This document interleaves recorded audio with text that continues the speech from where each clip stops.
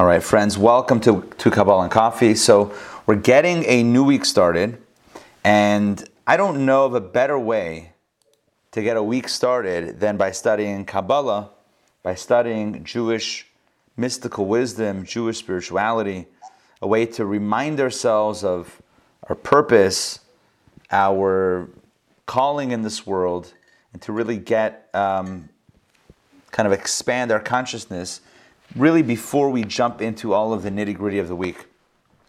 And I want to liken it to what the mystics tell us about really our daily schedules. As many of you know, in Jewish tradition, there is a daily tradition to meditate and pray before we engage in work. And this has a fundamental difference or a fundamental impact on how our day goes, and it makes a fundamental difference based on how we start the day. So if we start our day with, the news, which is typically gloomy, and with, other physical kind of attachments, so then our day is kind of getting off to one sort of style. But when we start the day with study and meditation and prayer, it's a completely different day. As we start off something, that's the way things typically go. The way something trends is the way it typically heads. In Kabbalah, there's an example, a beautiful parable brought from the example of a tree. You take, and we've had this experience many times because I've worked with Trees Atlanta on planting trees around the city, volunteering with Trees Atlanta, and we've had Trees Atlanta and other city groups plant trees around the neighborhood here where we live in Virginia Highlands. And I've been able to see kind of how, and firsthand experience, how you plant a tree. You need to plant the tree straight up, because if you plant it a little sideways, it's not going to be good for anybody, right? Imagine if there's a tree, on the, I don't know what it's called, I guess, between your sidewalk and the street, where they plant the trees, right? Atlanta, by the way, for anyone in Atlanta, you know how many trees there are around. This is like a treescape with a city inside, kind of. It's like a tree canopy with a city, which this time of year, many of us pay the price with allergies, etc., but that's for another conversation. The Kabbalah of pollen, which is for another conversation. I don't know what that would be, by the way, but on some level we would have to pull that off. But getting back to this point, it's important, vitally important when you're planting a tree to make sure that the tree is growing straight up, that it's headed in the right direction. Because if the tree is askew even a little bit, well then that could cause a great leaning in the future. The other example brought in Kabbalah is, again, a planting example, is if you take a seed and you cause a defect in the seed, like a scratch or something, or some sort of defect in the seed, it could have far-reaching implications with regard to what that seed produces. So the point is that the most critical time to get something right is in the beginning. This is true with education, it's true with trees, it's true on many different seeds, on many different levels. Getting it right at the beginning is so important. And that brings me back to how we start our day. Kabbalah teaches that every single day we should study, meditate on what we studied, pray, which prayer is not, just to clarify, prayer is not when we open up our laundry list and ask God, all right, God, here's what I need today. Although that's part of it, that's not the essence of prayer. Some of you took my course from a few years ago called The Art of Prayer. And in that course, we talked about how prayer is fundamentally about us opening our consciousness, expanding our perspective of the universe, and recognizing that God is in control. And so part of that is turning to God and requesting what we need, but the foundation is to say it again and again in different formats, different prayers, different articulations, but the same core concept, that we are believing, that we are surrendering, in fact, to the fact that God is in control of us, of the universe, of our fates, etc. So when we start the day with study, and meditation and prayer, we can handle everything else, right? So life throws us a curveball. All right, we have a solid foundation. We have solid roots today. And in a very similar way, we start the week with Kabbalah, studying Kabbalah and Coffee together. So we start the week by anchoring ourselves into deeper truths, into spiritual ideals and ideas that keep us grounded so that no matter what the week ahead may bring, right, we have a way of being centered and a way of maintaining our equilibrium despite all that life brings us. Okay, so I'm glad, that's a long way of me saying that I'm glad that you're with me here Sunday morning to study Kabbalah so that we can anchor ourselves together with Jewish mystical and spiritual wisdom so that the week ahead will flow that much smoother. All right, and I know, anecdotally, I will say, I know that many of you have given me feedback about how impactful these Sunday morning classes have been in your lives to be able to keep you focused and centered and grounded, and then even without being able to necessarily put our finger on it, just things flow a little bit easier. When things don't turn out the way we would like them to turn out, we're able to manage to deal with them perhaps in a more even-keeled fashion, in a higher fashion because of our anchoring. We should never underestimate the power of starting a week or starting a day off on the right foot. It's so powerful. All right, so let's talk about today's topic, which is thirsty light. Light that is thirsty, and this will make sense by the end of today's class. So if it doesn't make sense yet, stay with me. Even if it does make sense to you, stay with me. Okay, so last week, I just want to rewind a little bit so that we have a running start. Last week, I spoke about the truth in life that oftentimes we see that good guys finish last. It's not gender specific, but good people seem to suffer in this world. You know, bad things happen to good people. And the flip side of that, we talked about last week, is the idea that on the other side, it seems like sometimes not so good people are enjoying life, are living large, are having a great time, right? And being very successful at it. So this evokes core, you could call it philosophical questions. I would call it spiritual philosophical questions. The question being, if God runs the world, and if God is good, and God is all-powerful, and God is all-knowing, so how does God allow for evil to prosper to such a high degree? Why does evil prosper? Why do evildoers find success? Why does that happen? There should be, in other words, the premise of the question is, there should be some sort of mechanism, right, where the moment a line is crossed, boom, you're cut off, right? That's it. No more energy flow. No more blessing. So to really understand this, essentially to understand how energy, which is spiritual energy, which is converted into physical blessings, how that whole mechanism works, last week we segued into a conversation about creation, specifically about the attribute of Malchut, which is the last of the 10 Sfirot, that plays such a critical role in the creative process. So if you were with me last week, and you hear me saying the word Malchut now, so it'll strike a familiar chord. If you've studied about Malchut before and didn't join us last week, so it's also familiar. But I want to go over a little bit of what we said last week, just again, so that we're all on the same page as we begin today's new conversation. Again, the key to all of this is understanding that what I like to call Kabbalah's law, the Kabbalistic law of gravity. Right? So the physics law of gravity is, who is it, Newton, that got hit in the head with an apple? Is that the story? Yes? Was that how gravity was discovered?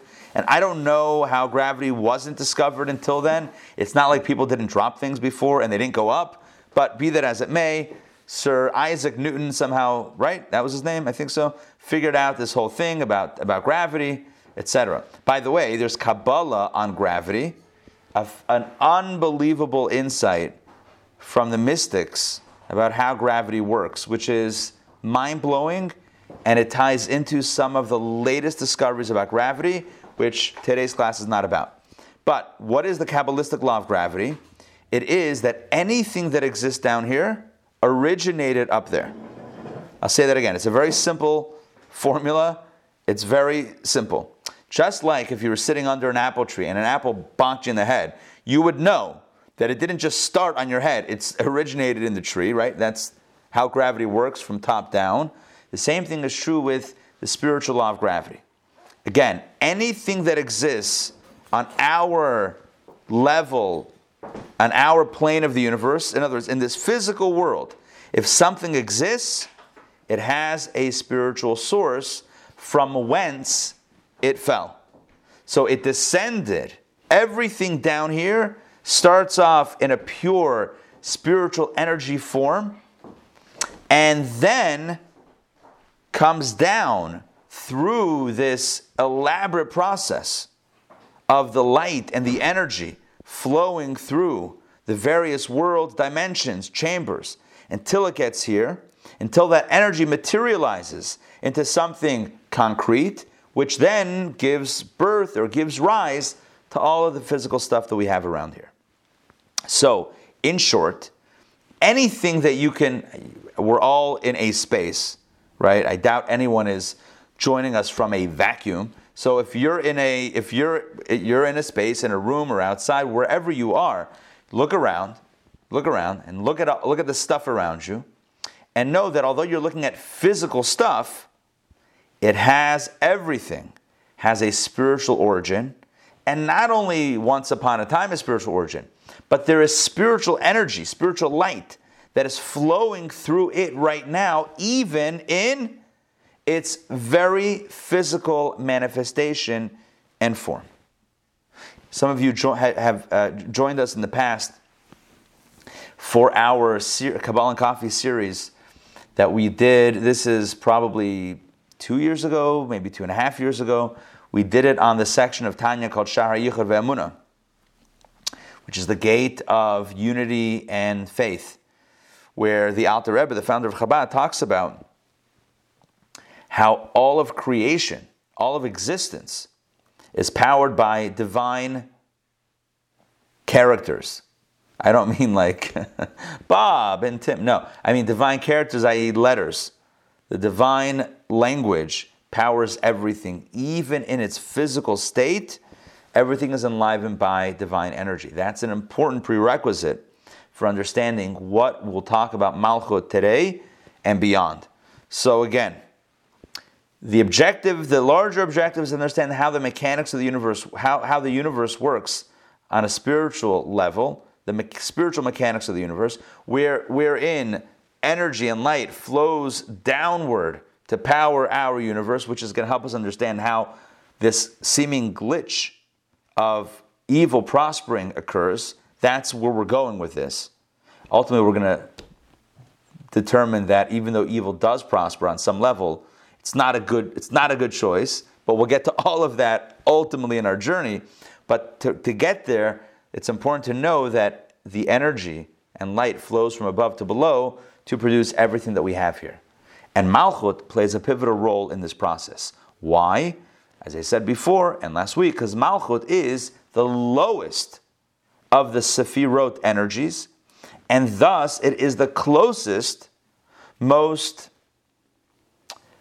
the word I'm looking for? It is the most familiar energy to that which is being produced. I'm going to share my screen with you.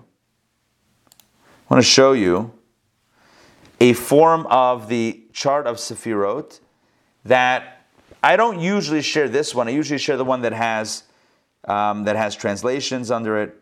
But this one is fine for our purposes today because it lists the various energies, starting from Keter, Now, so as some of you may know, there are 10 Sefirot. If you count the circles here, you'll count 11. The reason is because there is Keter and there is Dat. And what Kabbalah typically says is that when you count Keter, you don't count Dat. When you count Dat, you don't count Keter. But it's kind of Clark Kent and Superman.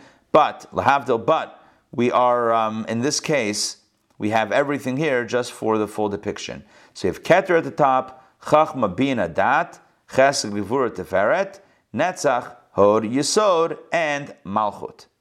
So Malchut is all the way at the bottom of the totem pole. And the reason why I love this depiction specifically is because you have this, and I don't know what shape this is in geometry, but look from Keter through Yesod. You see like the Keter through Yesod, it goes boom, boom, boom, boom, boom, boom, boom, boom, right? It has that kind of, that shape to it. It looks like a fancy mezuzah case, perhaps, right? So it's got that kind of like shape to it.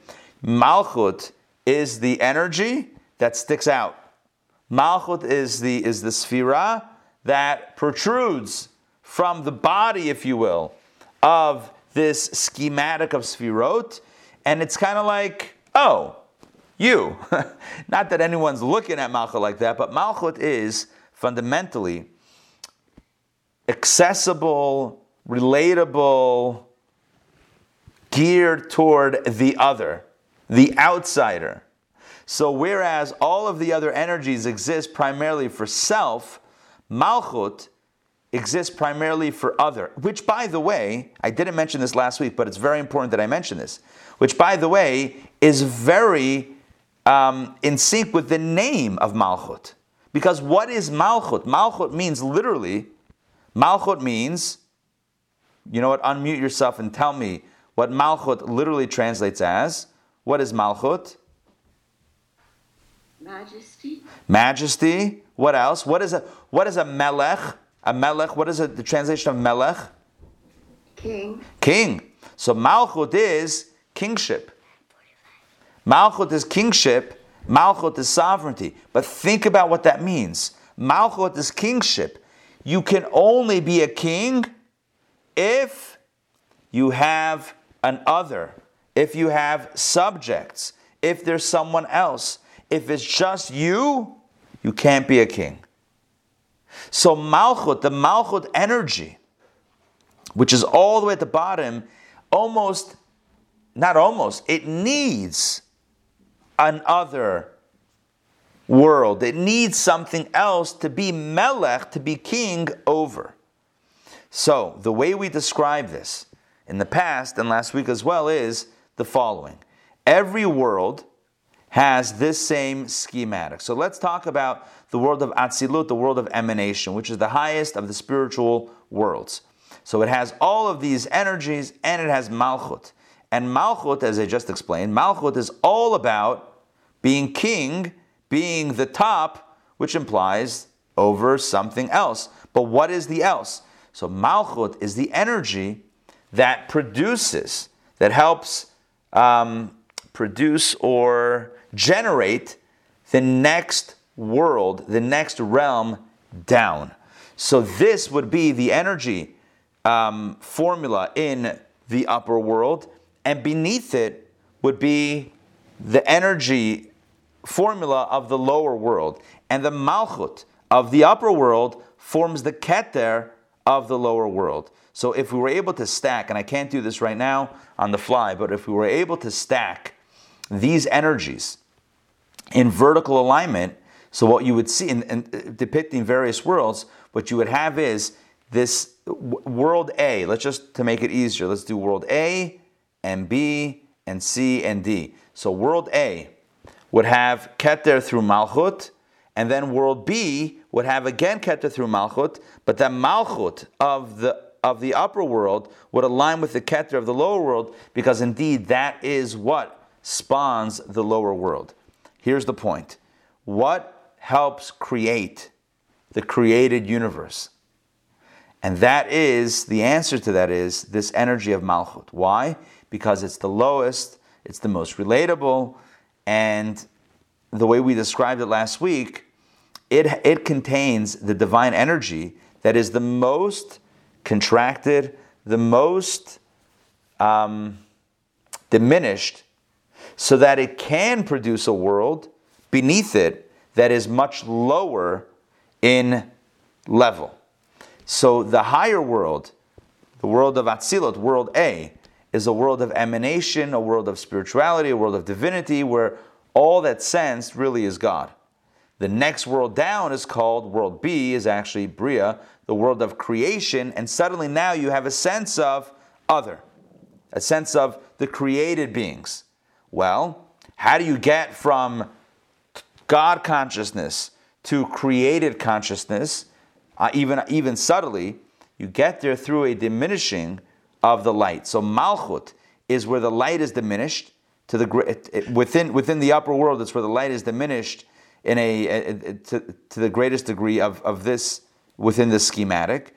And since the light is diminished, it's able to create something that has a little bit more self-awareness than it had. So essentially, this is the process of the light being diminished and being concealed until it produces something else. This is what Malchut is, and that is what Malchut does. Which takes us to the conversation today. So, one of the euphemisms, I think I said that right, of Malchut is shame. Not the English word shame. Not like Malchut has anything to be embarrassed about. But Malchut is called in Hebrew shame, which means name. Why is Malchut called name?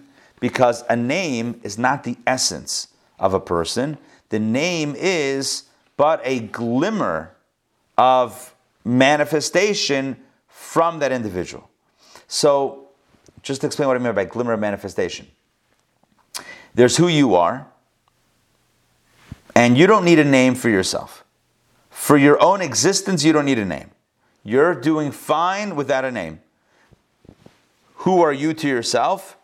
I, right? The way you relate to yourself, let me just make this simpler. The way I relate to myself is as an I, right? I want, I need, I love, I am, etc. I. So what do I need a name for? I need a name for you, right? So that you can identify me. So my name serves really as a forward-facing utility. It's not for me, it's for you. It's not for self, it's for the other. In a similar way, Malchut is not for that world itself. Malchut exists for the other, for the world beneath it. Does that make sense what I just said? Yes? Yeah, okay. I got one thumbs up, right? Thank you, David. So Rabbi? Yes, Yaakov. So this Sephira, you're saying obviously there's at least two sets of Sephira. One is the spiritual realm, and then the second is the earth. There are many dimensions in between, but yes, essentially it's a successive rollout of more self-identifying, more self-aware, less divine aware, more self-aware worlds and realms that ultimately end up with our physical world, in which we're completely self-aware, almost completely self-aware, and very, very little divine aware without a lot of work, self-work, meditation, contemplation, study, etc. But the nature of this world is self-awareness and lack of divine awareness. But yes, essentially, if we were trying to simplify this, we would talk about spiritual and physical, two worlds, and you have the spiritual that produces the physical, and how do you go from spiritual to physical? Or in the language of Kabbalah, how would you go from infinite light to a finite universe? That would happen through the lowest dimension of that infinite light space, which is, it would still be infinite, but that's why it takes a few different iterations of this to end up with a physical universe. But essentially, it takes the lowest dimension of that higher realm, which is Malchut, which is all about the other, which is all about otherness and recognizing and honoring the other of the other, that is what produces the lower limited realm. Yeah. So, Yaakov, I'm loving the nature hike. Beautiful. It really evokes Kabbalah and meditation. It's behind Chabad of Kab. Look at that. They call it Lake Tashlich, which is kind of limited because that means it's got one use per year. But I think it's Tashlich and everything else. I would call it Lake Gefilta, a place where you can go gefilte fishing. Anyway, Yeah, I saw had two pieces of pickles on either side swimming and a carrot slice on its side. There you go, exactly. All right, so back to our story. So Malchut is called Shem, a name. Shem in Hebrew is name. Why? Because Malchut is all about facing the other. Malchut, just like a name is about the other. Here's how you can identify me, right? So sorry, just like a name is about the other, this is how you can identify me. Malchut is about the other. And that's how we ended off last week. I want to go over that little section in the text, and then we're going to jump into the new text, which speaks about, which is today's focus, which speaks about the feelings of Malchut, right? Because we can look at these as disembodied energies, or just energies that just have a utility and they're just pre-programmed, or we can look at them as energies that have some sort of feeling about who they are and what they do, and then it's going to open up a completely different level of understanding, which is where we're going today with this. All right, so let me share my screen, and actually, hold on one second. Let me do something else. Let's. How do I do this? Window. Hold on, give me a moment. Just figuring out how to. There we go. Oh, cool. Okay, I have tabs here. Good. This is good to know for me. I am going to share my screen in just a moment. Give me 1 second. Okay. Ready.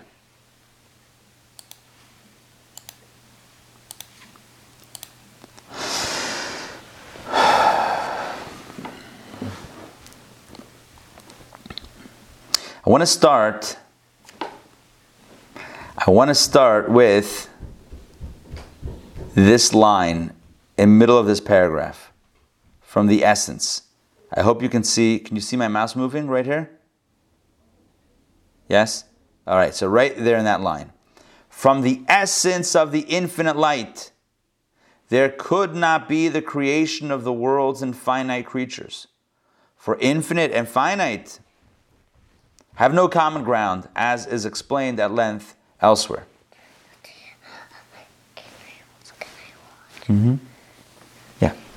Only from radiance, which is Malchut, did the worlds come into being. In other words, not from the infinite light itself, but from the lowest point of light in that continuum, Malchut, which juts out from the rest, which is all about other, which is not infinite light, but radiance of that light. It's not like the source of the light. It's rather just the ray of light that shines from the source. It's that from Malchut, the worlds can come into being. Therefore, Malchut is commonly called name. And this is what we find in Kabbalah all over the place, that Malchut is synonymous with name. Why? And he cites a verse, as in his name was proclaimed king over them. So name is king. Name and king are connected. Why? He explains, a name is no more than an extension and not the essence. It's just as a person's name is not the person's essence. So when we say name, what we mean is it's not you, it's just your name. It's not me, it's just my name. It's just the way that you relate to me. It's the part of me that you can hold on to as a handle and say, right? Shmerel, Beryl, Yankel, right? It's not the essence of the person, it's just the name of the person. Malchut is not the essence of the infinite light, it's the ray of light that we can hold on to. Similarly, here we go, bottom line, similarly the vitality that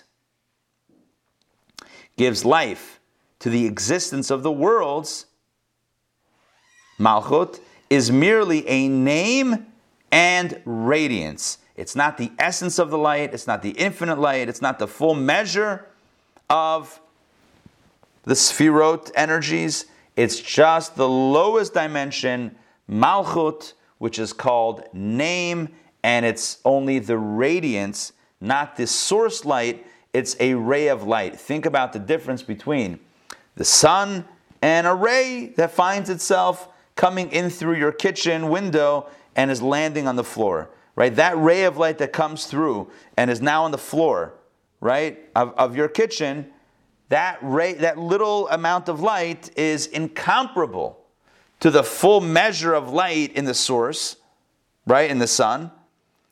But it's still connected with the sun. It's still part of that continuum, but it's very far reduced from its original potency. The same thing is true with Malchut. Malchut is, of course, connected with the source, but Malchut is the most reduced measure of light from that original source, and thus it is now capable of creating a lower realm of existence where the light is ever more hidden. Okay, and now we ascribe an awareness and emotional disposition to the ray itself. Okay, this, if you're not familiar, if you haven't studied a lot of Kabbalah, this may sound strange, but understand this: we're going to support it with many, many source texts as well as verses in the coming chapters. So stay with me on this. We are now going, again, I'm just going to say it again, we're going to now ascribe an awareness, intellectual awareness, and an emotional feeling to Malchut, about its position. Here we go. And you can probably see already in this little header, a ray that yearns. Essentially what we're going to say is the light that is this ray, this little light, super small, little diminished, right, light, Malchut, desires to go back to its source, not to keep on extending. Here we go. Now, the source of all existence, as we just said, is a mere ray. It's a ray of light. Originally, all absorbed within its source. So this ray of light, this Malchut energy, which continues to shine forward and create worlds, that ray of light originally was all absorbed within its source. That ray, just like with the sun, right? So the ray of light coming through the window, through the blinds in your kitchen, that little ray of light that when you put your hand on the kitchen floor, maybe it's a drop warm, but it's not like, it's not like touching the sun, right? That little ray of light that originally came from the source, from the sun, but is now in your kitchen, a little diminished ray. So that ray originated in the sun. And at some point, it was in the sun. And then it's extending. Same thing is true with Malchut. With the spiritual light, the divine light, that is the source of existence. It all started in the source. It was originally all absorbed. It was subsumed. It was melded and melted within its source. As stated in Pirkei de Rabbi Eliezer, which is one of the Midrashic texts, it says over there, listen to this, before creation, okay, so before anything else existed, there existed only He, God, and His name. Remember what name is? Remember what name is? Name is Malchut. Name is the ray of light that serves as the source of... Name is the diminished light that spawns creation. So look at what Pirkei de Rabbi Eliezer says. That before any otherness existed, there was only He and His name. In other words, there was this potential for the ray of light, but at that point, before creation, the name existed within Himself. It's kind of like, I think I gave this example last week. If you're alone on a desert island, so you don't need a name. So your potential for name exists within yourself because you don't actually have a name that anyone is using. There's no other. So that potential for a name to be recognized by the other, to be identified by an other, that potential is there, but it's all within yourself because you're not extending it in this moment because there's no other to extend that to. I don't know if that makes sense. To me it makes sense, but let's get back to the original point here, that before creation, there's only God and His name.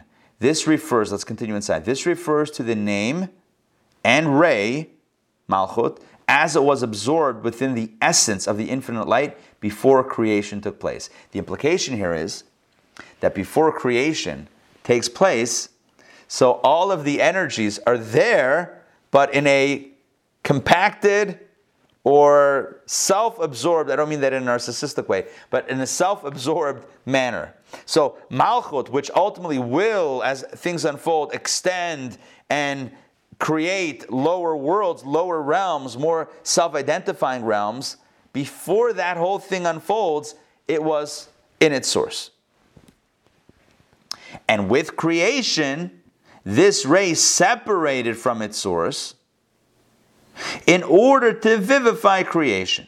So before creation, the ray of light, Malchut, divine name, etc., was subsumed within its source. At the point of creation, it now extends outward to create. Listen to this conclusion. Therefore, last line on this page. Therefore, this ray, again, this is Malchut, this ray is constantly in a state of ratzo. What is ratzo? Ratzo means yearning, thirst, desire, yearning. It's in a constant state of ratzo. Let's continue the sentence. Why? For it desires and longs to be absorbed and united with the infinite light, its root and source. Stated simply, Malchut fondly reminisces about the old times, about the old days. Remember when I was subsumed within the source, and now here I am, extended all the way out, kind of in my own space. It yearns to be back into its source. So, imagine if we were to do the same to the ray of light that comes through the narrow slats of your kitchen blinds. There's a little ray of light that comes through in your kitchen, and you see it. It's shining. It's illuminating part of your kitchen floor. And imagine that ray of light had an awareness, a self-awareness. And the ray of light would say to itself, wow, how the mighty have fallen. I'm in some person's kitchen, on the floor. I used to be in the source in the sun. You see that big sun? I used to be there. And now, ich bin garnished. I'm nothing. I'm just a little ray that somebody steps on. Right? Just a little ray. Maybe a cat will play with it. I don't know if maybe they like following light. They do like light if it's just sitting. Okay. Yeah, so that's I used to be the sun, essentially. I was part of the sun. And now, look at me. Look how the mighty have fallen.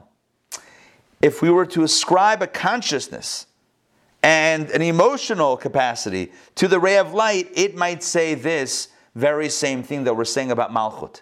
Malchut is the divine energy, the part of the light that goes down into creation. It's the lowest, the most diminished. And what does it want? It yearns to be back in the source. Yeah, Tony, go ahead. Thank you, Rabbi. Sure. I don't want to digress from all this wonderful stuff you're saying. I just want to ask, you had made an analogy one time about when a candle is lit, that you don't blow it out, you wave it out. Is that, Yes. Is there some similarity? Yes, in fact, yes. Thank you for mentioning that, because it's a perfect segue. Because in the very next paragraph, he talks about how we can see this with fire. How there's really one element, and he says something which is not always said in Kabbalah, which we need to understand it. I don't know if I can fully explain it, but he says this is true in all levels of existence, as we see with fire. Although my understanding is that this is unique to fire, but I guess on some level it's prevalent everywhere, but we can certainly see with fire that fire flickers up, and it always desires to trend upward, and it's symbolic of the light's desire to return to its source, which you're referring to, and which is why we don't blow it out, etc. We treat it with respect. Take a look at literally the very next paragraph of this text. All right, it is, second paragraph right here. It is in the nature of things. Wait a second, hold on. I don't think that's what it says in the original Hebrew. I know it could scroll, but I don't want to give you guys vertigo with me scrolling back and forth so much. Page 86, okay. Second. Yeah. All right. It says, uketeva kol davar. In the Hebrew it says, the nature of all things. Here it says it is in the nature of things, but in the original it says it is in the nature of all things. So that, I don't know that we see it with all things. Maybe that's why it was translated to make it a little bit more palatable. But the original says all things. So let's just go with the translation here. It is in the nature of things to wish to be absorbed in their source. And the example he gives is fire. Fire tends to rise to its source, which is, what is its source? The spiritual element of fire. So without fuel and a wick or some other combustible, it is impossible to contain fire. Fire is restless. Fire, as we've said many times, fire is volatile. Fire is living and breathing and moving, and it's a very active energy. But at the core, what does it want? It wants to go back to its source and undo its own existence. So without something that holds it down, i.e. a fuel and a wick, right? Without fuel and a wick, it will burn itself out and go back to its source.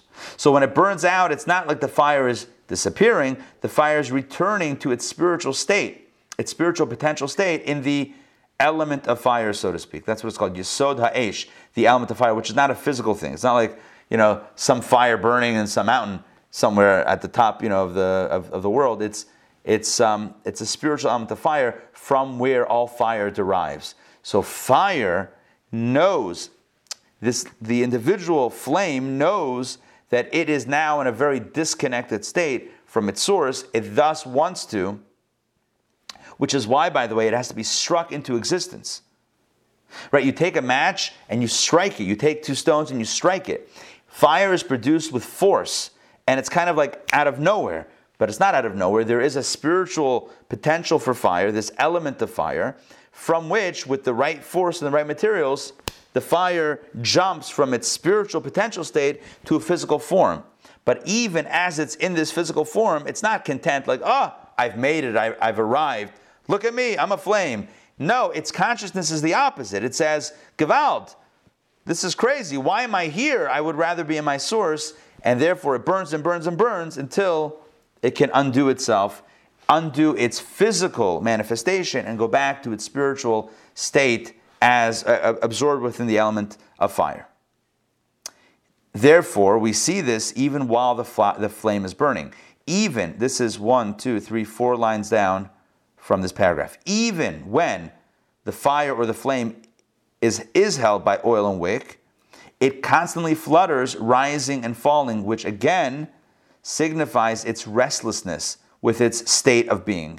It is not content being a flame here. It's pulsing in and out. It rises, it falls, it wants to go back.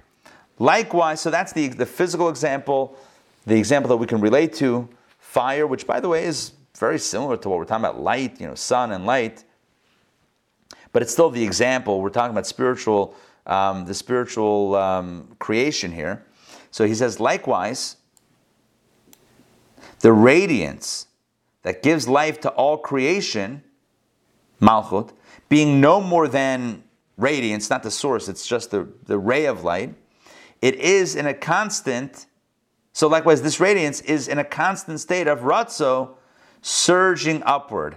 Again, imagine the flame that is constantly flickering, trying to undo itself. Malchut, which is the diminished ray of light, the diminished form of divine radiance, which creates a more self-aware lower world, that energy itself desires to be back in the source, in the infinite light, and it surges upward. We call that state Ratzo. Ratzo means yearning, desiring. It's not just yearning, because you can yearn for anything. You can yearn for pizza. It's an existential dilemma. I don't want to be here.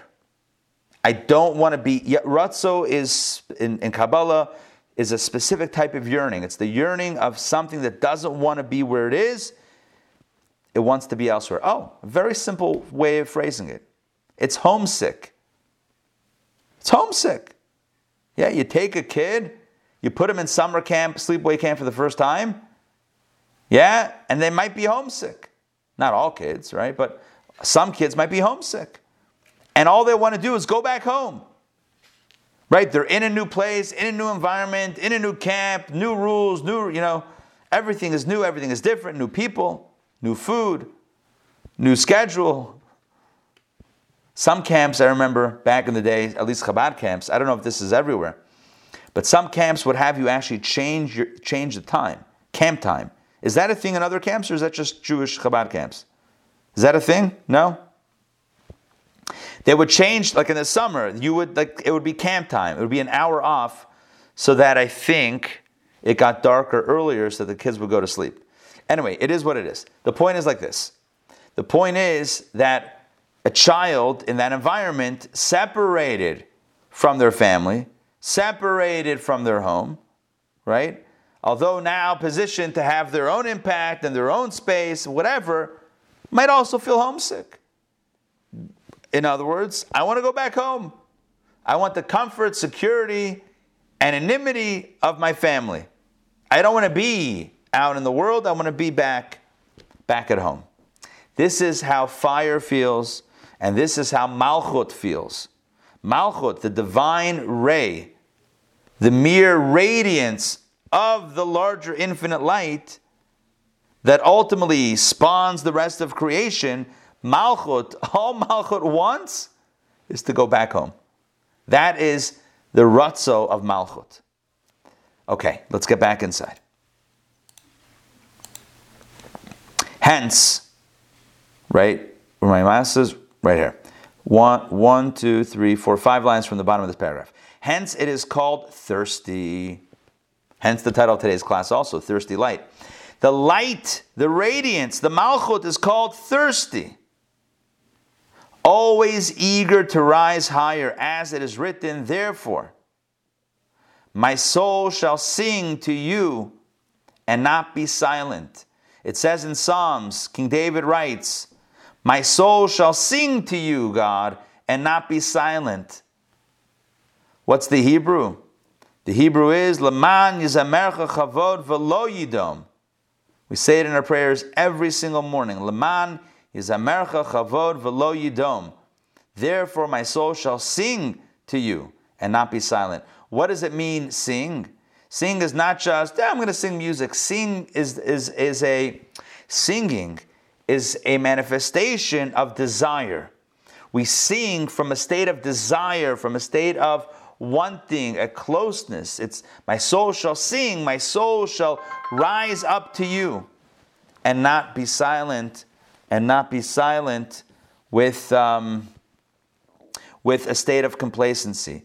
My soul is not complacent, it's not silent, it's rather in a state of singing, which is this thirst and ratzu, this desire to rise higher. And as Kabbalah explains, this phrase, my soul, is not just King David writing about himself, but it really refers to the soul of all existence, the soul of all creation, which, as you probably can guess by now, refers to Malchut, the ray of light, the radiance, divine radiance that forms the soul of the universe. So my soul shall sing to you and not be silent means that the soul, not of the microcosm human being, but the macrocosm of the universe, the divine soul that creates everything, the level of Malchut, is always singing to God, always striving upward, and never silent. As is explained 109, I believe it's Kabbalah, let's see the footnote, Zohar. As explained in Kabbalah, the nether flame, the lower flame, strives ever to the higher flame and does not rest. So the lower flame always strives to become one with the higher flame and never rests in that desire, in that thirst to essentially go back to its source. Okay, so what we have so far is a beautiful explanation of what Malchut does, what Malchut is, what Malchut does, and how Malchut feels. Right?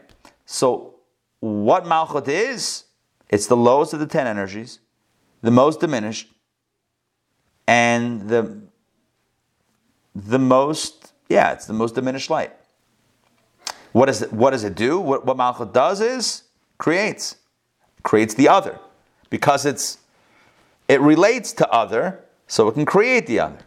And how does it feel? Like it wants to go home. That's how it feels. It feels like it's separated from its source. It feels disconnected. It feels like it's not where it needs to be, or not where it wants to be. So it's in a constant state of thirst. Now, the reason why thirst is such an important word is because in our discourse, if you recall from last week, we spoke about the verse from Deuteronomy that is at the key of understanding how evil prospers. And we said that there's a person makes a calculation, I'm going to go with the dictates of my heart, right? Shalom Yeli, it's going to be, I'll have a peaceful time, a peaceful existence. Life will be good. Why? Ki b'shir li bi'elech, because I'll go with the whims and dictates of my heart. Laman sfot haravaz et hatzmeya. In order to sfot, which we had two meanings of, either connect or add on, the sated with the thirsty. So we quoted Rashi on Tractate Sanhedrin, which says that sated, right, the one whose thirst is quenched, that refers to idolaters. Idolatry. And thirsty refers to Knesset Yisrael, right? The congregation of Israel, which we said, according to Kabbalah, is not physical people, but it refers to Malchut, the energy of Malchut. Malchut, thus, is called thirsty. It's called thirsty based even, again, a spiritual understanding of Rashi's commentary on the Talmud, that thirsty, it refers to Knesset Yisrael, which Knesset Yisrael in Kabbalah refers to Malchut. Now we're explaining what that means. Malchut is the ray of light that creates because it was once upon a time in the source, and now it's far from the source. It thirsts and yearns for that connection, for that place on high. So thus, Malchut is thirsty. All right, let's get back inside and continue the conversation and connect it with the letters of God. The letters of God's name. You know what? But before we do that, let me... How do I move this? Okay, can you see... Did I just change the Sphero chart? Can you see that? Did the chart just come up? Yes. Okay, thank you. So I want to give you a little bit of a preface to the next part. You know, God's name, God's the highest name of God that we have. That's like typically written in Scripture. is the 4-letter name of God. Yud, followed by the letter Hey, followed by the letter Vav, followed by the letter Hey. 4-letter name of God. It's so holy we don't even pronounce it the way it's written. So Yud, and then the letter Hey, and then the letter Vav, and then the letter Hey. Kabbalah explains, we've done this before, that these 4 letters of God's name correspond to the 10 energies on this chart. How so? The Yud, and you might remember this from the last text that we studied together. The Yud is Chachma. Okay, Yud, Keter we're leaving out right now. Apologies for all those Keter fans. So the Yud is Chachma. The Hey, the second letter, Hey, is Bina.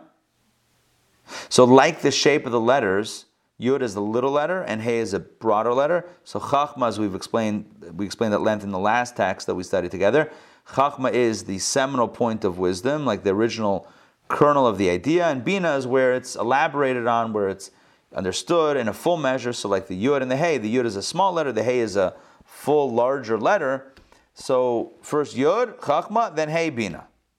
The next letter in God's name is the Vav, which the numerology of Vav is 6. It's the 6th letter of the alphabet, of the Hebrew alphabet. That refers to the 6 energies that follow, the 6 emotive energies. Again, we're skipping that as well. So the 6 emotive energies that follow, Chesed, 1, Gevura, 2, Tiferet, 3, Netzach, 4, Hod, 5, and Yesod is 6. So again, that's the Vav. So we have Chachma is Yud, Bina is Hey, Chesed, Gevura, Tiferet, Netzach, Hod, Yesod is Vav, and the final letter of God's name, the final letter Hey, is Malchut. So again, I hope this is not too confusing. We have many understandings of Malchut.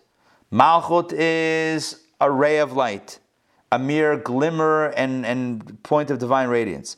Malchut is also called speech. Malchut is also called name. And now Malchut is synonymous with the final letter Hey of God's name. All are true about Malchut. It's kind of like how you describe a car, right? Or a sports car.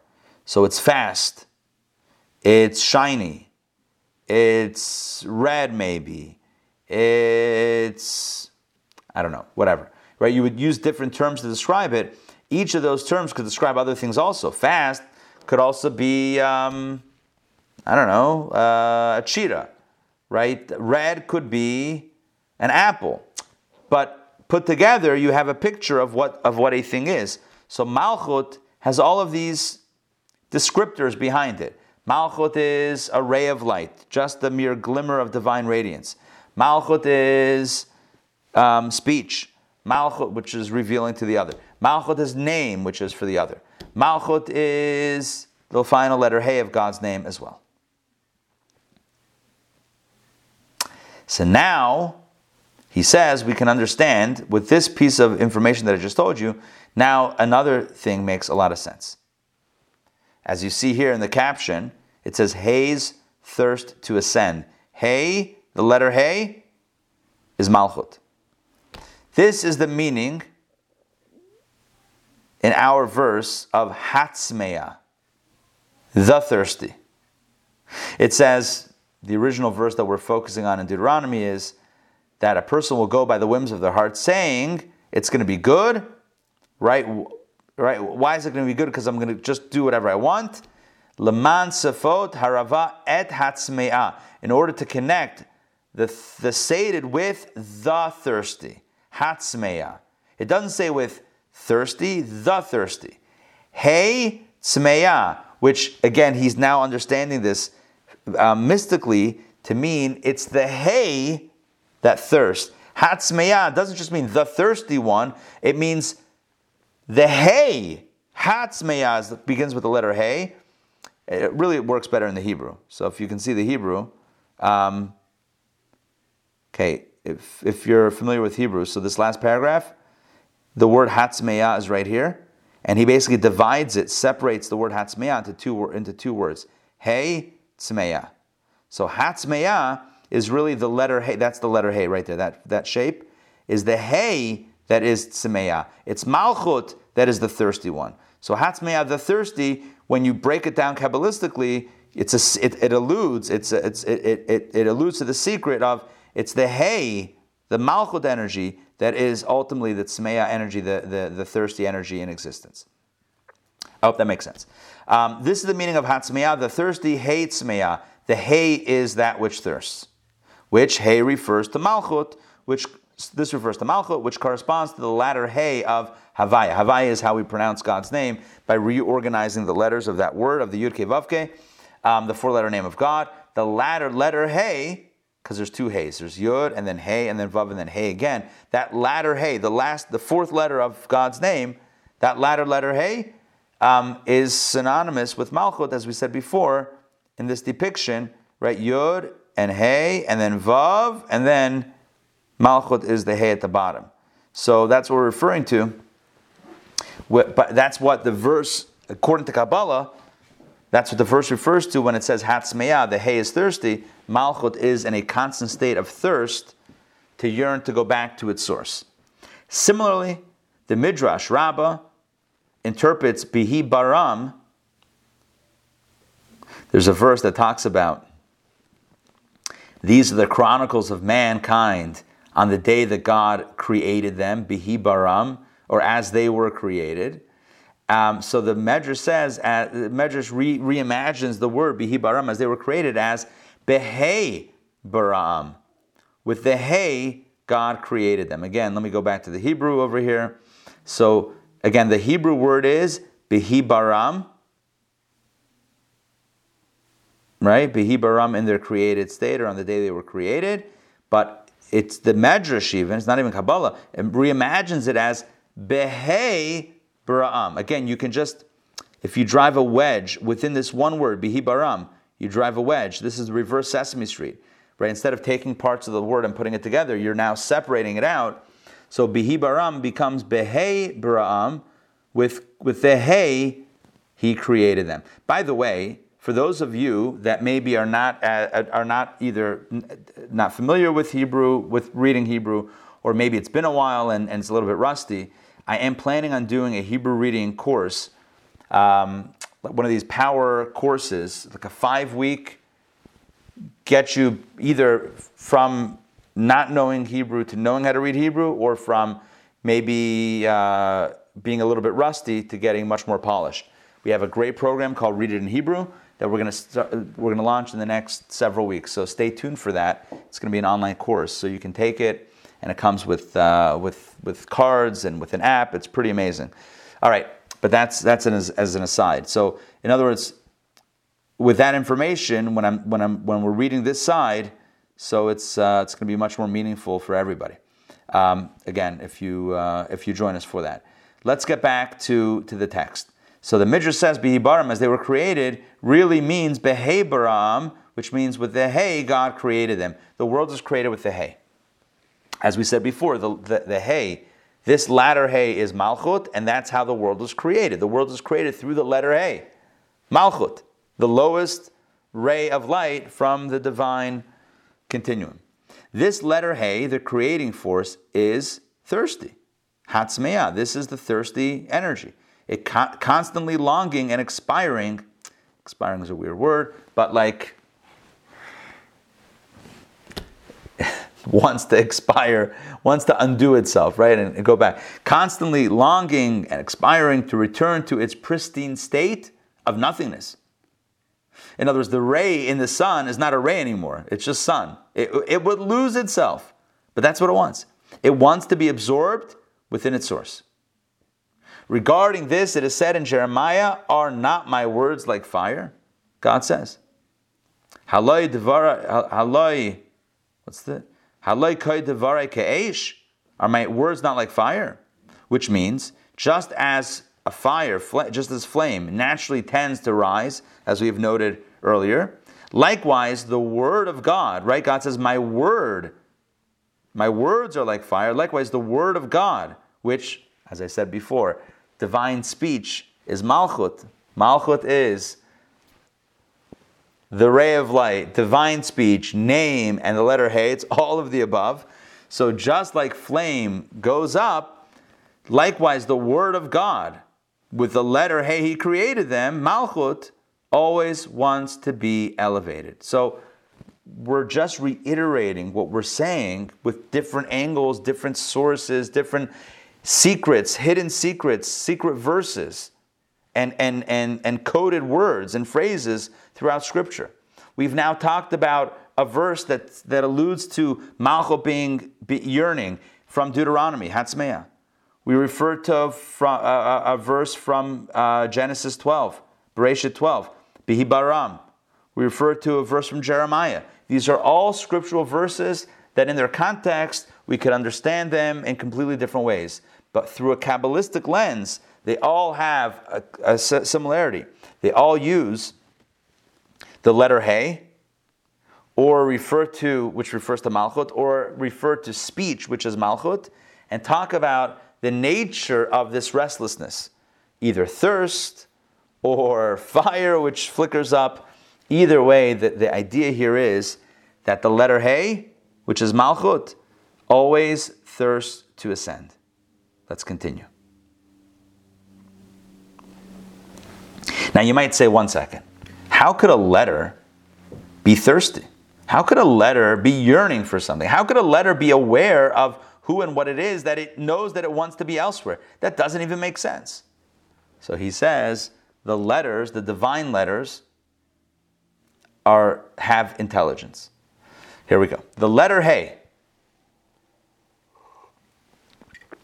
in its divine state, is not, God forbid, the same as the letters of mortal speech, which have no independent will.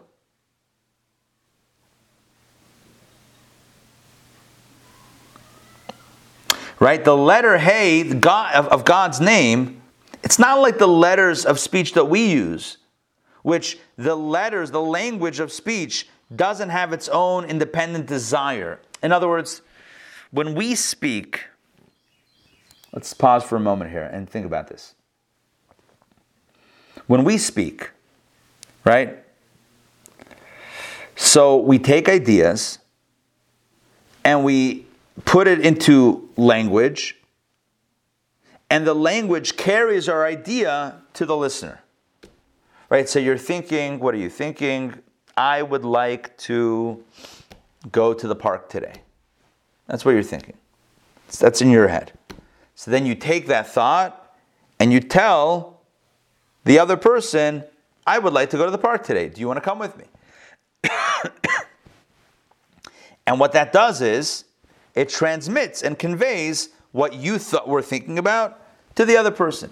So on that level, speech, or the letters, the characters, right? If you were to transcribe that, if you were to do that into your phone and let Google or Siri or whatever it is, right, transcribe it out. So your sounds, your words would be manifest as physical letters that you could see. But even if you don't see them, you can hear them. And you can hear the letters. You can hear the L, the E, the T, T-E-R-S. You can hear the articulation of language, of letters, as someone speaks. And on that level, the characters themselves, the language itself, doesn't have its own desire, doesn't have its own will. It's not like when I say a word, right, to you and you're listening, that my language has its own agenda. It's completely forced, I mean, not in a negative way, but it's completely boxed into what I am giving it to then share with somebody else. So it doesn't have its own consciousness or desire or feelings. It's just a tool that I'm using to convey a message. Well, that's the way it is for human beings. Divine speech has an awareness, has an agenda, has a feeling to itself. Let's get back inside and read this for ourselves. I'm starting again from the beginning. The letter Hey in its divine state is not, the divine letter Hey, Malchut, is not, God forbid, the same as the letters of mortal speech which have no independent will. Human articulation is inert, intrinsically devoid of will and wisdom. For human beings, words are merely vehicles for some power. In other words, some outside power, idea, feeling, to be invested in them. So words are kind of like, another example that's given in Kabbalah is like a cup, right? Like a cup.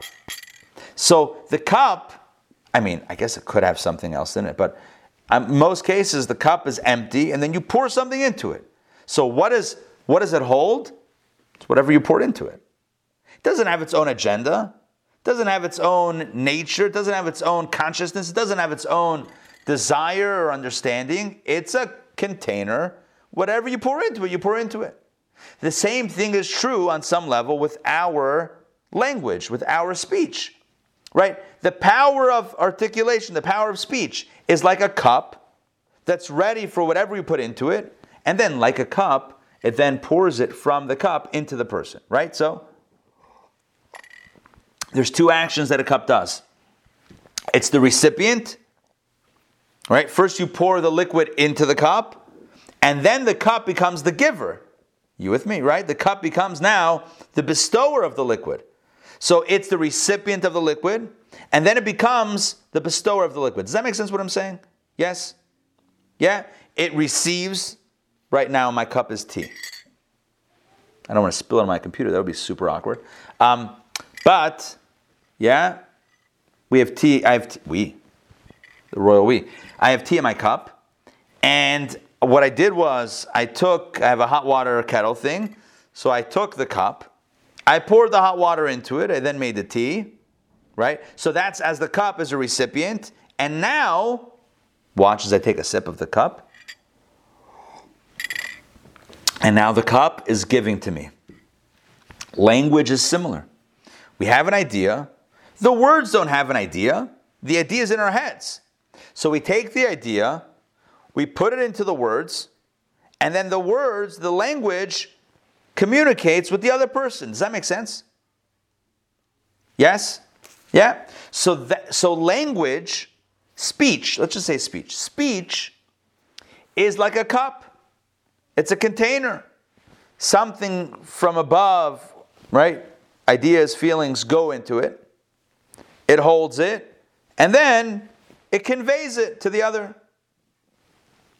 But that process is inert. It doesn't get in the way, right? It's like a cup. It doesn't get in the way. It doesn't mess it up. Whatever you put in is what's going to come out. It doesn't change it. It doesn't have its own desire. It doesn't have its own flavor. I know what you're thinking, but some cups do add a flavor. All right, we're not talking about those cups, right? We're talking about a cup that just, whatever you put in is what you're going to get out. Simple. That's the way it works with human speech. Human speech, human characters, human letters, human language doesn't add to the equation or doesn't have its own awareness and consciousness and desire and feelings, etc. However, let's talk about God's speech. But God forbid, he says, this is 1, 2, 3, 4, 5 lines down into this paragraph, but God forbid to refer to divine speech in the same manner. The letters of divine speech are endowed with will and wisdom. For divine speech provides the source of Chachma of the higher Gan Eden. Divine speech is Malchut. Again, I told you Malchut is so many different things, like a race car is red and fast and etc. So Malchut is a ray of light, not the essence. Malchut is a name and not the source, not the essence of that being. Malchut is also divine speech.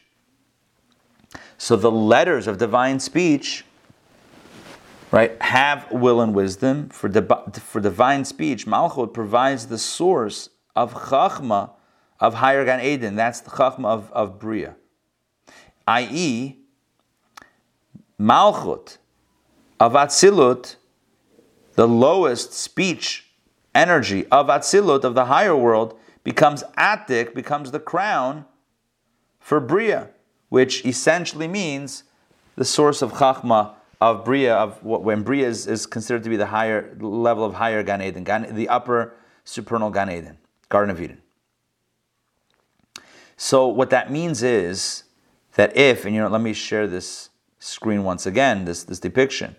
Malchut of Atzilut, of the higher world, becomes the Atik, the Keter of the next world down, and the source of Chachma and Bina and Dat, etc. So this bottom becomes the top for the next world down, which means that it spawns intelligence and understanding, creative intelligence, intellectual comprehension. It spawns all those things, which means that the letters themselves must have something in the equation, must have some sort of wisdom as well. Rabbi, the Vav in the Yud Hey Vav Hey, is that, you said, all 6 lower Sphira? Chesed, Chesed, the emotional ones. Chesed through Yesod, exactly. 1, 2, 3, 4, 5, 6. Chesed, Gevura, Tiferet, Netzach, Hod, and Yesod. Those 6 energies. Yeah. Okay, good. So he says here that the letters of divine speech have will and wisdom because they create the Chachma of higher Gan Eden. Let's continue. He gives more proof text. In Midrash Eicha, we find the following quote. It says, the letters came to testify. It says, the letters came to testify before God. The letters themselves have a consciousness, have an awareness. Divine letters have an awareness. Another source, another proof. In the introduction to Zohar, Kabbalah, we find the letters appeared from whom the universe was to be created. In other words, the letters appeared and they were jostling. The way that goes is they were each vying to be the ones to create the world, the first letter to create the world. Every letter said, hey, I should be first, I should be first. The point is that the letters have desire, have understanding. Another source, Tikunei Zohar, at the end of the introduction, comments the following: the intelligent will shine. That's the quote, the intelligent will shine. That's a quote from the book of Daniel. Daniel. It says, I lost my place here. 1, 2, 3, 4 lines from the bottom. The intelligent will shine. And the Tikunei Zohar comments, these are the letters that have intelligence to rise before the king, each according to its positions. Each according to its position. The letters have intelligence. The divine letters have intelligence. Kisei Melech states that this is why letters are called intelligent, and see that text over there. It is possible then to state, based on all of these sources, based on everything that we just said, and I went through it quickly, but the point is, based on what we just said, that divine letters have intelligence and their own desires, it is possible then to state that the letter Hey, Malchut, the lowest letter, the last letter of the divine name, which corresponds to Malchut, that letter Hey desires to rise and expire or be subsumed and dissolved within its source. Hence Zohar states, this is powerful, at the time that she, the Shechinah, another euphemism, Shechinah is also Malchut, okay? So at all the same level. At the time that she, the Shechinah, is in great love with her beloved, the source, from the intensity of the love that she cannot tolerate. In other words, it's so much love she can't even handle it. She shrinks herself greatly until nothing is seen of her. But only, oh man, why is it so cropped like this? But one tiny dot. And what is it? A yud. I'm going to explain this quote. I.e., that is, the Hey becomes a yud, and the yud represents Hey's inclusion with nothingness when it becomes subsumed within its source. Let's go back to this. It's really powerful. It says, when the Shechinah, the divine presence, in other words, the light that goes into the worlds, i.e., Malchut, which is the letter Hey, which is name, which is divine speech, all of the above. So when the Shechinah is in a state of great love and yearning for her source, the beloved, her beloved, the source, so from the great intensity of the love that she cannot tolerate, She moves from being a hey, in other words, her own thing, its own light, its own being, and it shrinks, it diminishes, it undoes itself until nothing is seen of her but one tiny dot. And what is that? The yud. That's how the hey dissolves into a yud. And the yud represents as it dissolves into the source and becomes nothing.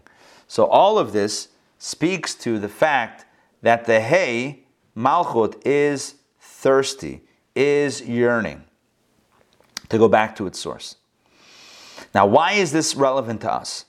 It's relevant to us to understand the mechanism by which the worlds unfold and by which we got here. In other words, the foundation of our existence, we're at the bottom end of all of these successive, mechanisms. So we got here by virtue of the light being diminished, Malchut emerging and descending into one world, and then the Malchut of that world descends into the next world, and the Malchut of that world descends into the next world, and then we got here. Our existence is thus predicated on array of array of array of array.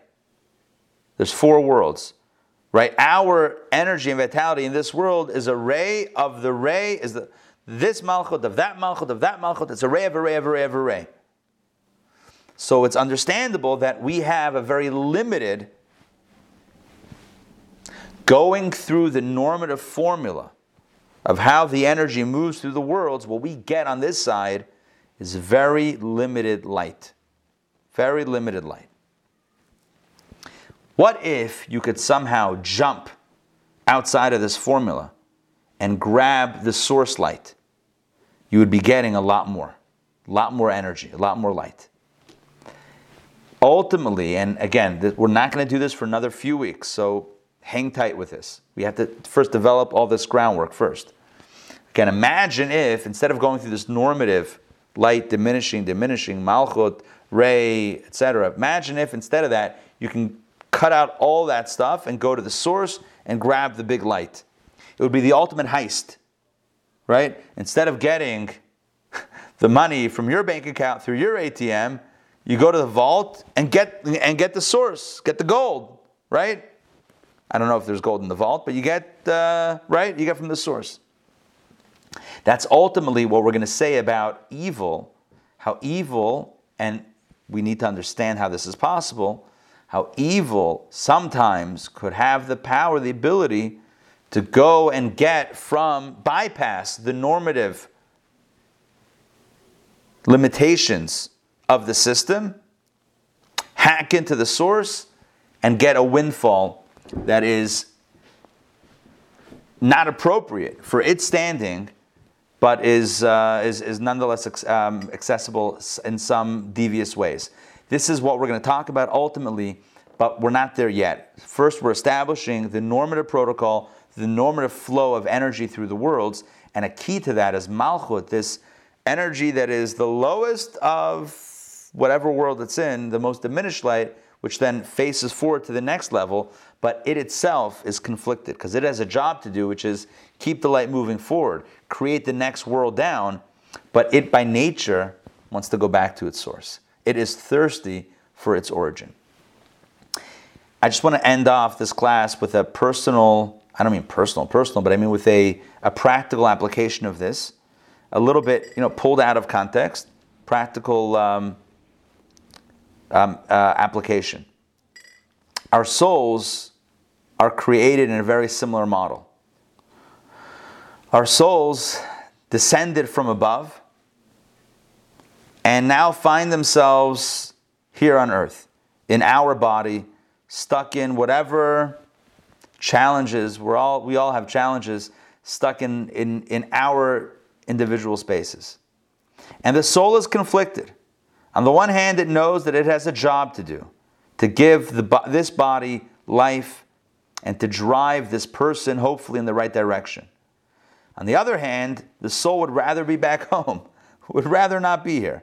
because it's so much harder here than it is back in the source. And its power and its love and its intensity, its spirituality is far diminished here on earth, at least in an obvious and an apparent way, than as it was above in its source. And so the soul also wants to return to the source. But the soul knows that even as it desires source, it desires to surrender to source, it has a mission. And so each and every day, let us remind ourselves. Let us have a soul meditation. If you're wondering what meditation to do perhaps before davening, before prayer each morning, this might be a meditation to have in the repertoire, in the in the bullpen, to have to pull out on occasion. It's the meditation of the soul. My soul originated from on high, and she was sent down to a lowly environment, a place where there's corruption and evil and darkness and pain and suffering. And she is a pristine piece of God. A soul is a chelek elokah, mimal mamash. Soul is literally a piece of God. And the soul is sent into this space. And it's tremendously painful for the soul. But why is it here? It's here not for its own benefit, but to bring even a glimmer, even a little bit of light into a dark space. And so we think about, we meditate on the fact that my job today is to give my soul an outlet to do her job. Let's not make it more frustrating for the soul. Let's not stir the soul's desire to get out, but let's give the soul an outlet to share her vision, her light with the world, with my body and with the world at large. That's a great way to start the day. That I have a piece, I have a light of God inside of me, that by its nature wants to go back, but has a purpose here. And all I need to do really is not get in the way. Right? All I need to do, the soul's already here inside of me. All I need to do really is not block it and allow for her expression to shine forth. May we indeed give our soul expression, and may this week be a week of inspiration for all of us and for the world at large, and may we keep on journeying this journey of life in a successful, safe fashion and fulfill our purpose of being light makers in this world. And let us say, Amen. Thank you for joining me today for Kabbalah Coffee. I hope this resonated. Next week we continue our journey with understanding the challenge of Malchut. Not only is this ray of light, far removed from its source, but it then powers a world in which evil sometimes is perpetrated. Can you imagine the pain of the light as it's enlivening a reality that is going against everything it stands for? We're going to get into this, the pain of Malchut, the pain of the Shechinah, the exile, Galut, the exile of the Shechinah, as it comes into our world specifically and encounters the challenges of our reality. That is all next week, same bat time, same bat channel. But one announcement before we close out today. That is, we have a new course starting this week called This Can Happen. This Can Happen is all about the Jewish perspective on Mashiach, the Messianic era. It is one of the core principles of Judaism that this world will become perfected, will become a better world for all of humanity. It's a core fundamental Jewish belief that has literally driven centuries, millennia of Jews and really Judaism itself. So in this six-week journey, we're going to explore what is at the heart of Judaism's understanding of Mashiach. What is the belief? How does it work? What does it mean? Is it really possible? Is this a pipe dream? Why do we need it if things are relatively good? And how can we see that over the course of history we've been moving into the right trajectory for a better time? In a world that so often feels so dark and dim without any hope for the future, this course is a fierce reminder of Judaism's unrelenting belief in a better future for all of us. So if you're into better futures, if you're into lights at the end of the tunnel, if you're into glasses that are half full, or if you want to be into that, if you want to learn more about Judaism's take on the Messiah, then join me for this 6-week journey. It's going to be incredible. As some of you may know, I wrote one of the lessons, and you'll have a chance to guess which lesson I wrote specifically. I'm not going to tell you yet. But that is starting this week. We have 2 options, a Zoom option, an in-person option. Zoom Tuesday nights at 8, in-person Thursday afternoons at 12. So those are the 2 options. If you're not really sure yet what the course is going to be about, or if you're going to like it, try out the first class, free of charge. Just go to the website, intownjewishacademy.org, choose free course trial. You'll get onto the first class. You'll try it out. You see if you like it. Try before you commit. And if you like it, you'll join us. If it's not for you, it's not for you. But I can't imagine it's not for you, being that all human beings want a world of peace and happiness. This course is all about a positive vision for the future and how to make that in the present. All right, thank you for joining me today for Kabbalah Coffee. Let me check the comments. I saw some stuff pop up. Oh, thank you, Mariana. I appreciate it. Thank you very much. I cry. Really, it's so deep, and kol hakavod. Thank you. It's amazing how you share the light to us and to the world. I'm very touched. Thank you very much. Thank you, Mariana. Thank you. Sending lots of love from all of us here in Atlanta. Lots of love to you guys, to the whole mishpacha. Thank you very much. The family there. Thank you. All right, great to see everybody. I'm David. I see Linda. Glad that you enjoyed it. And beautiful. And David is guessing. Oh, David, direct message to me, is guessing which lesson I wrote. David, you got the textbook already? You got it. Okay. All right. Hold your guesses, and we'll see as we unfold which one I actually wrote. But it's really I mean, you got a 1 out of 6 shot, so yeah, you're close. I mean, okay. I'm not going to tell you yes or no yet, Right. Even in a private message. I'm still creating the mystery. At least after the first class, I'm not going to divulge anything. What else did I want to mention? Yeah, okay, so that's it. Stay tuned for more exciting announcements that are coming up. We have some really, really exciting things that are happening, some holiday celebrations.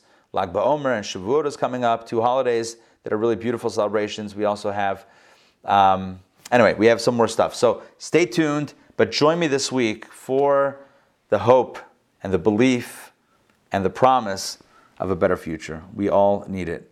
All right, we'll see you all soon. Have a wonderful day. Shavua Tov, and lots of blessings, lots of light. We'll see you all soon. Take care, everybody. All right, lots of love to everybody.